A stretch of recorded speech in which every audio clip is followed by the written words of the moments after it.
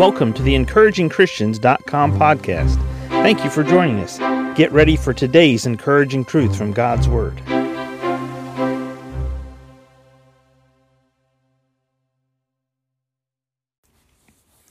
As we talk about encouraging Christians, we're going to revisit 1 Samuel chapter 30 again, and we're going to look here and see where it starts reading in verse 3. So David and his men came to the city, and behold, it was burned with fire, and their wives and their sons and their daughters were taken captive. Then David and the people that were with him lifted up their voice and wept until they had no more power to weep. And down in verse 6, and David was greatly distressed. But David encouraged himself in the Lord his God. As we talk about encouraging Christians, the important aspects here that we think about, when we are able to seek for God to help us, when we are able to seek for God to direct us. First of all, when we're looking for encouragement because we're in a distressful situation, we don't tell God what we need, we ask God. We don't talk to God. Afterwards, we listen to God. Once we ask, we then listen. And then we start doing what God says for us to do. If we notice in our story here in 1 Samuel 30, David was greatly distressed. David encouraged himself in the Lord. Verse 8, and David inquired at the Lord. Verse 9, so David went, he and the 600 men. Now notice that all of this was David's relationship with God. This was David's walk with God.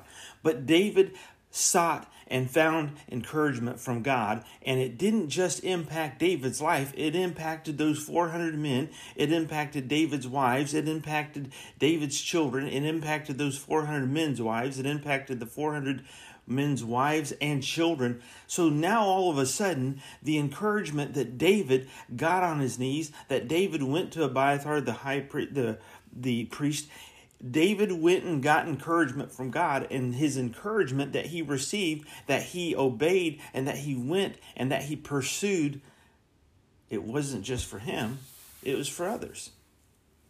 See, this is the whole thing about getting encouragement from God. It's not just something for us. God is always doing multiple things at once when he is at work and when he's actively at work in our lives. 2 Corinthians 1:4, the Apostle Paul wrote to those believers who comforted us in all our tribulation, that we may be able to comfort them which are in any trouble by the comfort wherewith we ourselves are comforted of God. God knows that we need encouragement when we are in distressful situations, when we are in discouraged times in our soul. And God will give us courage. He will encourage us if we will go to him and ask, not tell him what we need, if we will listen instead of talking. And then if we will take the steps and do what God says to do. But then we find out and realize right away, our circumstances in our life, it's not just about poor little me. It's not just about myself. It's about all of us, and it's about others. And the encouragement that God has given to me as a believer is encouragement that he intends to be for others as believers, and hence encouraged Christians encourage other Christians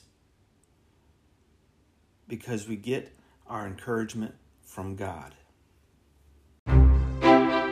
Thank you for joining us today for the EncouragingChristians.com podcast. Please explore our website for more encouraging truths from God's Word.